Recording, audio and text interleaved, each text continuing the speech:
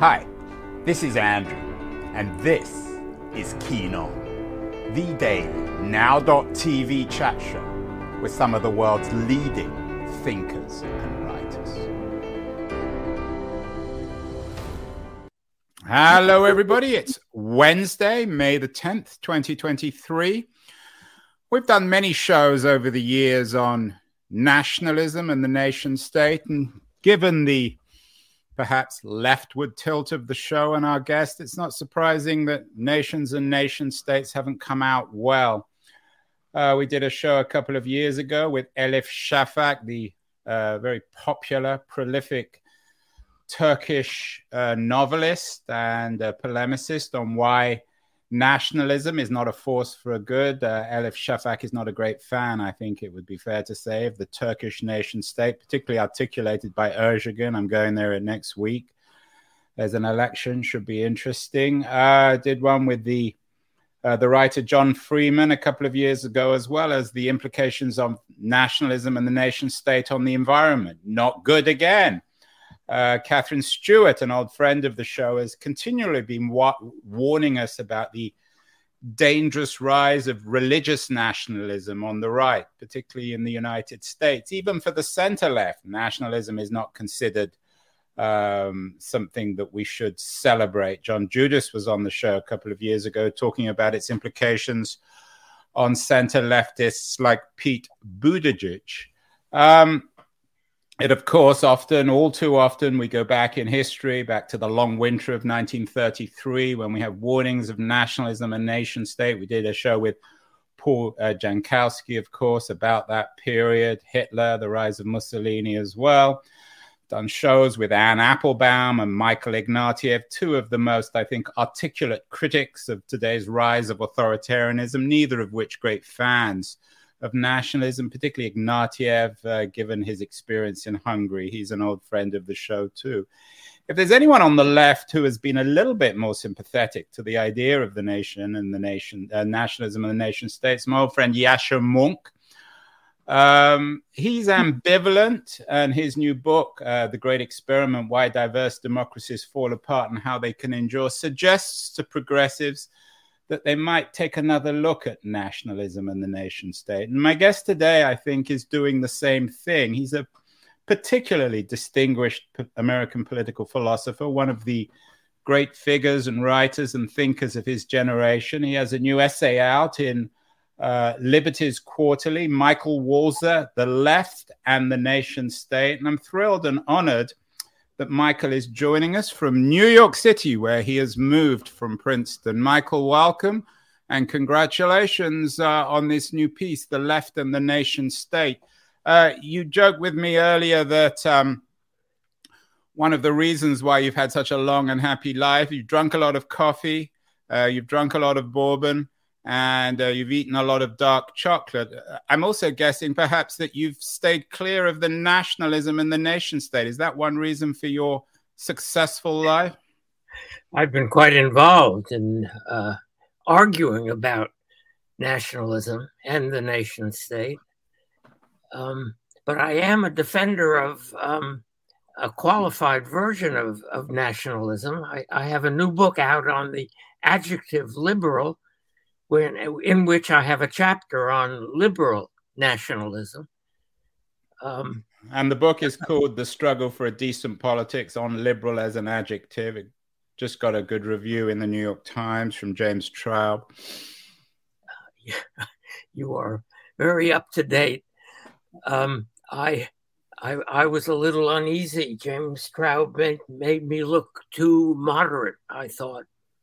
I don't believe that a liberal nationalist is necessarily a moderate nationalist, but it is a nationalist who recognizes the legitimacy of other nations. Yeah, and James Traub, of course, himself, I actually had a meeting with him in New York City last month. He wrote a very good history of liberalism. So Michael, let's start from first principles. You're a man very good at that sort of thing. What is it about the left that has made them historically so suspicious of the nation state?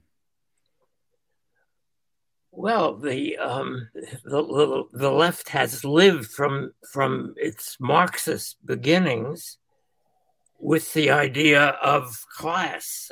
Class is the alternative identity to the nation, and the great hope of the 19th century left was that workers from every country, from every nation, would feel more connected to other workers in other nations than they would feel to their fellow citizens at home, to their bourgeois fellow citizens, say. They would feel closer to workers abroad. And that was an internationalist dream. It's not the only version of internationalism, but it was one version. The workers would reject their own country for the international class of workers. And there was, of course, a generation of these leftists, perhaps best captured by the great Polish German, she wasn't really of any nationality, Marxist, or I don't know whether we want to call her a Marxist, certainly a socialist revolutionary, Rosa Luxemburg. Is she perhaps, with Trotsky, the figure who most captures the hostility of the old left, the radical revolutionary left, to the idea of nationalism, Michael? She does that very, very well in her rejection of every connection that she had except the class connection. She rejected her Jewishness, she rejected her Polishness, she rejected her Russianness. Yes. What was left, Michael? If you take away Rosa's Jewishness, her Russianness, her Germanness, what was left? Her she would have womanliness? Well, I don't know where she stood on feminist issues at that time. She would have said she was an international socialist, and that is an identity with which I have a lot of sympathy. But I interpret internationalism to mean connections across nations. Internationalism implies, for me, the existence of nations, which are then to relate to one another in what we hope will be harmonious ways. I think that World War I was the practical death of socialist internationalism, because workers across Europe chose their national identities over their class identities. And indeed, that made the war awful. I mean, I don't doubt that nationalism can have terrible consequences when it isn't qualified by an adjective like liberal. You begin the book by suggesting, and you point to the irony, the paradox here, is the left has always been suspicious of nationalism, and yet today, as there's one kind of national war, or one war of one nation, Russia against another, Ukraine, you suggest that there is a paradox, perhaps even a contradiction, maybe even a little bit of a hypocrisy on the left when it comes to being sympathetic to Ukrainian nationalism and the Ukrainian nation state for progressives, and deeply hostile to Putin and the Russian nationalism and Russian nation statehood on the other hand. Is that fair? Is that what you're suggesting in the piece? Well, a substantial part of the left, not all of it, has rallied in support of the Ukrainians, in support of a nation which in many ways has in the past exemplified all of the sins of nationalism. And I think most leftists believe, even if it contradicts their official ideology, most leftists believe that A people like the Ukrainians have a right to self-determination. They have a right to live in peace in a country that they call their own. And they have a right, some Ukrainians would say an obligation, to defend that country if it is attacked by without cause by an imperial power, as Russia now is. Not all of the left. There are parts of the left that have supported the Russian invasion or apologized for it. Is there anyone consistent, Michael, on this? Maybe apart from you, are there people who recognize the hypocrisy and recognize that if you write off Russian nationalism, you've also got to write off Ukrainian nationalism? I haven't seen people saying that in print.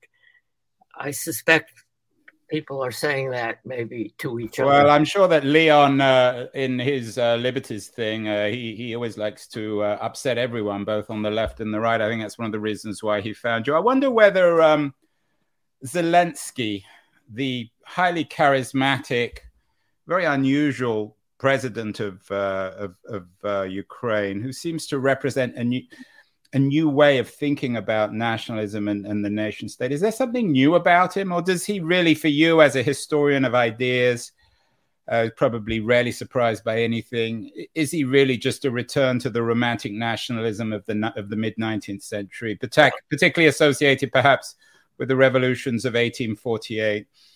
Yes, he is a figure from that time of that sort.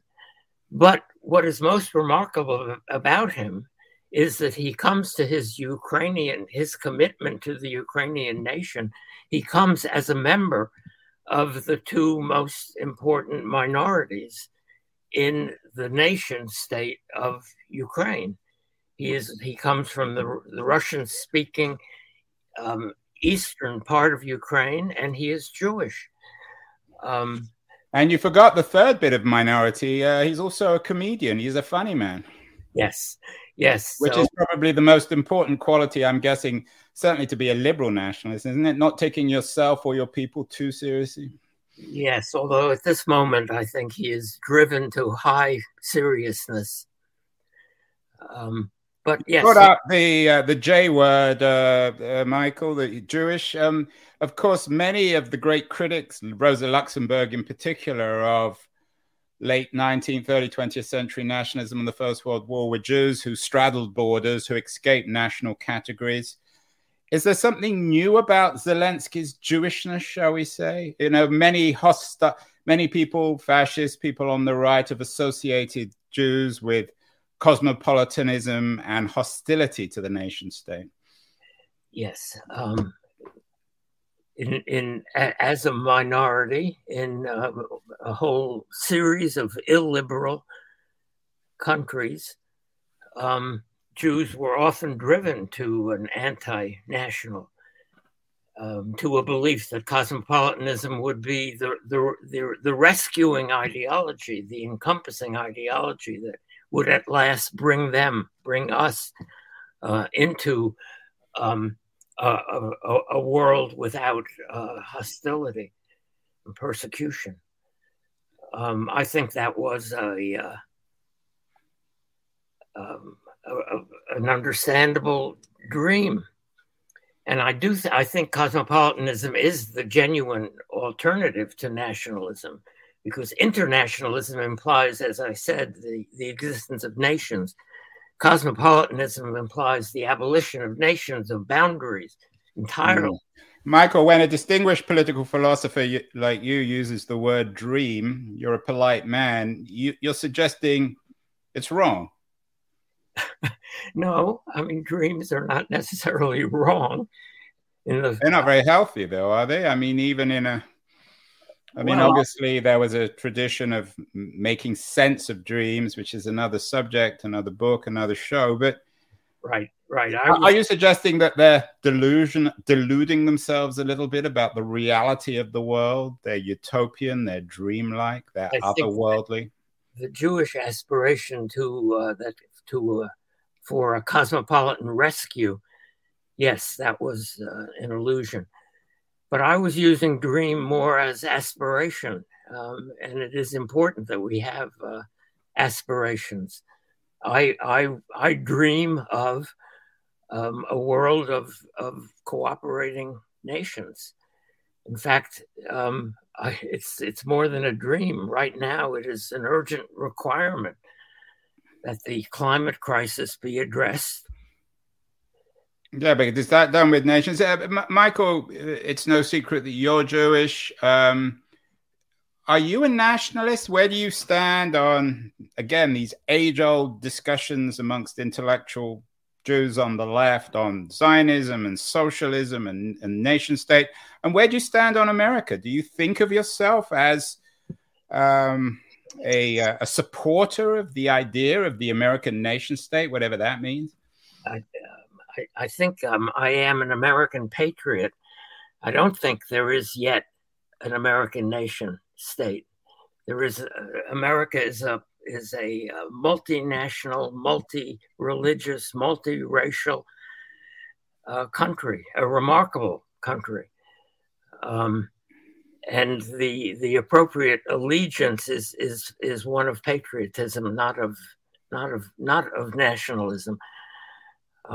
As a Jew, I'm also a Zionist. I believe that there should be a Jewish nation state in the world in the same way that there is a Norwegian nation state or a Han Chinese nation state or a Vietnamese nation state. I believe in this. There should be a right of self-determination for all peoples, including the Jewish people.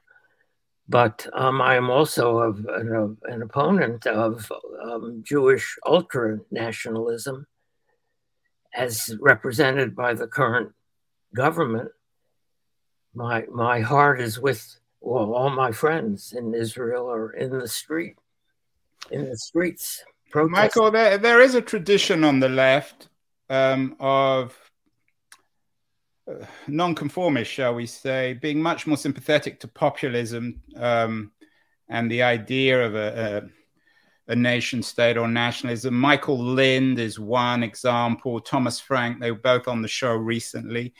Do we need to reinvestigate that tradition, that Lindian, Frankian position that populism isn't such a bad thing? It's not a dirty word. Well, populism, like nationalism, is many things, and populism in the form it has been taking in the world today, in the Republican Party here, in Poland, in Hungary, in Israel, with its new government, that is a version of populism that I think is actually hostile to democracy, because it has this idea of the people with a capital P. Who are somehow represented by the one election that they win and must never lose an election again because they are the people. I think populism in 19th century America was a left creed. Populism in America today is a far right creed. But it's still the same thing. It's interesting in your book, in your article for Liberties, you go back before the middle of the 19th century, before 1848, back to France in 1789. And you say that the left began as an idea, as a phenomenon in the France of the revolutionary late 18th century, wearing, to borrow some language, I guess, from Marx, nationalist garb. I think it's a very important point you make, Michael, that isn't often made. Remind us of the association between the left and revolution and nationalism in the French Revolution and what we can learn from that as we struggle to incorporate the idea of nationalism and the left and progressivism in early 21st century America. Yes, but you might begin with Mazzini, not before the French before the French Revolution, or just after the French Revolution. Mazzini is the prototypical liberal nationalist who wanted self-determination for the Italians, but also for the Germans and the Poles and the Swiss. He founded Young Italy, and then he went and helped to found Young Germany, Young Poland, Young Switzerland, all in the interests of the self-determination of peoples. And of course, the model was the French Revolution, which was interpreted as an uprising of ordinary people against an internationalist aristocracy, a cosmopolitan aristocracy.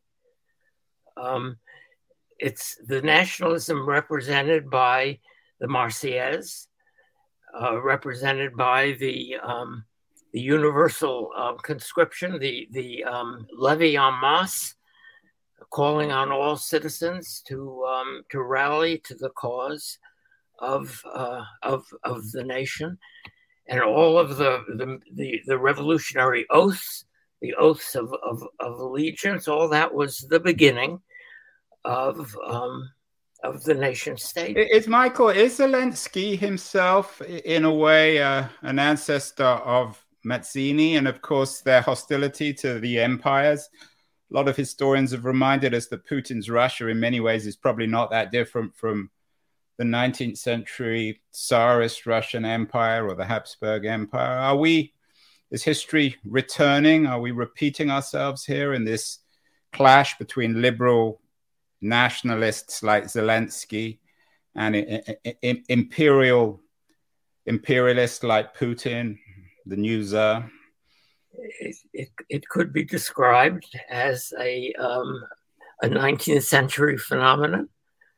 And Zelensky certainly believes not only in the self-determination of the Ukrainians, but of the Poles and the Moldovians and the Germans and the Hungarians, etc. He is a universalist nationalist. That is to say, he's a nationalist who believes in the legitimacy of all the other nations.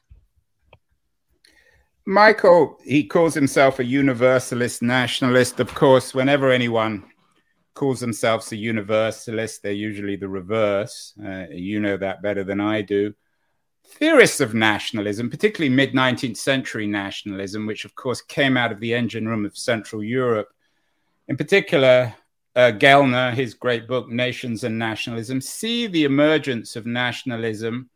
I think his theory of nationalism is extremely powerful as an epiphenomenon of socioeconomic development, almost accidental. People take nations as if they're eternal, as if they're universalist, but they're anything but that. What's your theory of nationalism? Do you agree with Gellner that it's specifically and unambiguously and unavoidably a consequence of modernity, and that it didn't really exist before the French Revolution, certainly before the Industrial Revolution? I think that versions of peoplehood have existed over a very, very long period of time. The resistance to Rome by the Jews of Judea, by the various European tribes. The resistance to Roman domination was not nationalism in anything like the modern sense, but it was an expression of local and particularist loyalties to groups of people who wanted to shape their own lives, who wanted to sustain their own cultures.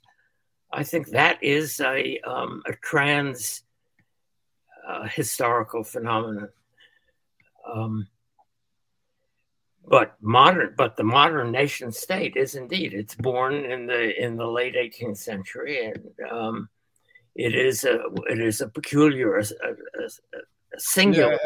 As Gellner reminds us, what was peculiar about it is suddenly the powerful and the powerless shared a culture which was unique in world history. And now perhaps something's changed.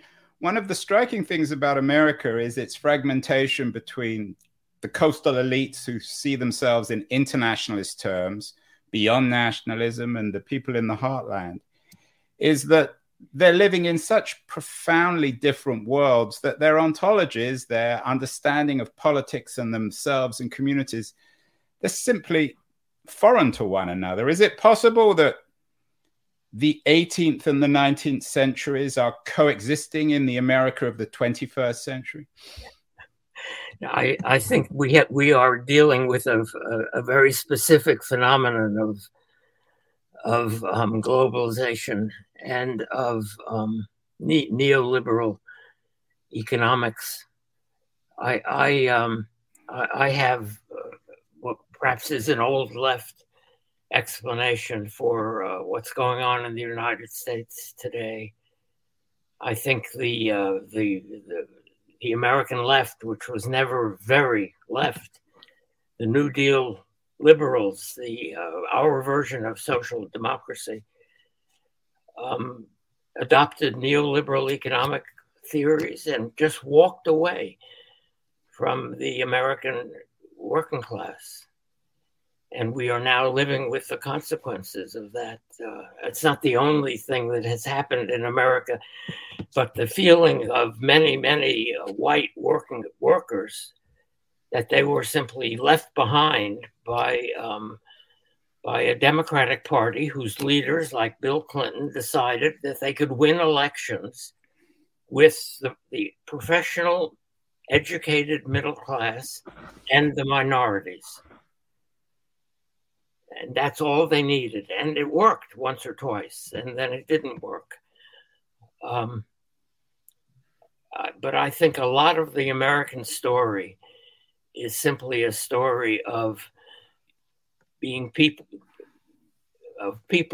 who feel left behind because they were literally abandoned by their political representatives, by the political leaders who had once in the 1930s and again maybe in the 1960s, who had been committed to them and who had worked on their behalf,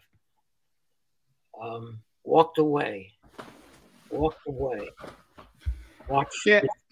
The interesting thing is, are they walking away, Michael, from liberalism or from something else? We've got Mark Leela on the show, another contributor to Liberties, next week. Of course, a great historian of liberalism. We've had Michael Sandel on the show, one of your students, a strong communitarian, a critic of, I guess, neoliberalism or meritocracy in America.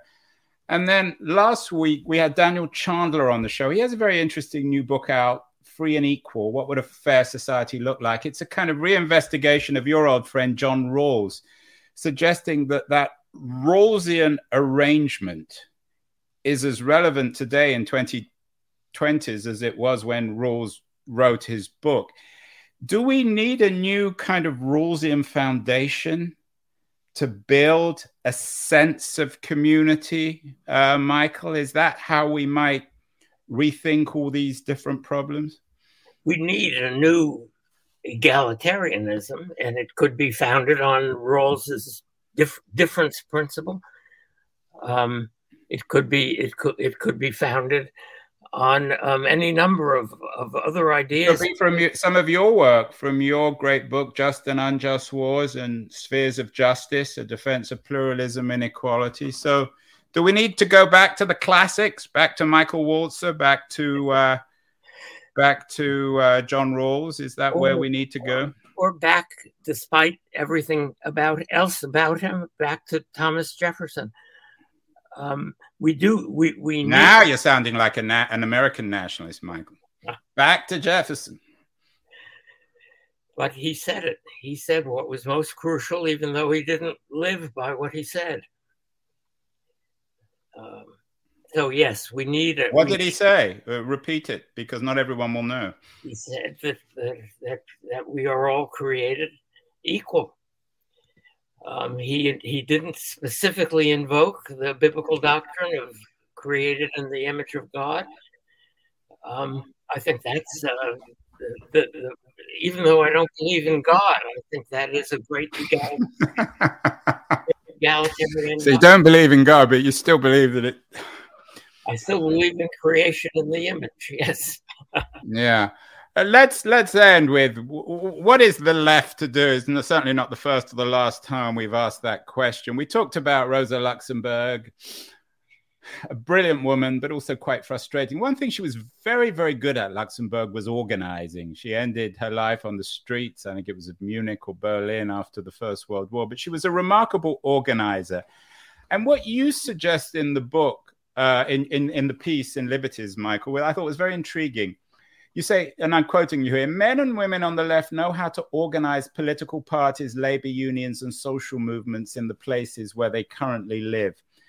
Are you suggesting that people of the left should organize their own organizations around what they think the nation state is on those egalitarian Jeffersonian principles? Is that a way to get back to basics for the left? We have to appeal to our fellow citizens. That's where we begin. After that, though, we have to look for solidarities across borders, especially now in the time of climate change. We need to build a left politics domestically, and then we have to reach out to other publics, which hopefully are doing the same thing in their own countries.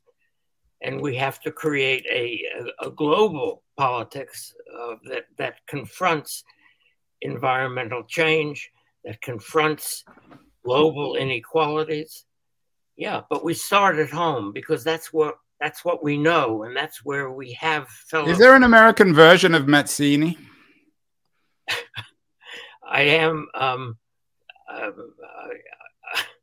I do believe in the self-determination of different nations. In that sense, I'm a Mazzinian, yes. And how, finally, Michael, how are we to ensure that Mazzini doesn't metastasize into Mussolini? Because it's all politics is an endless argument and an endless struggle, and there are no guarantees.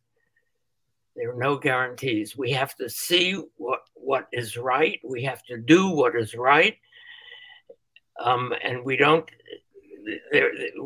We will never win a definitive victory. There is no end to political struggle.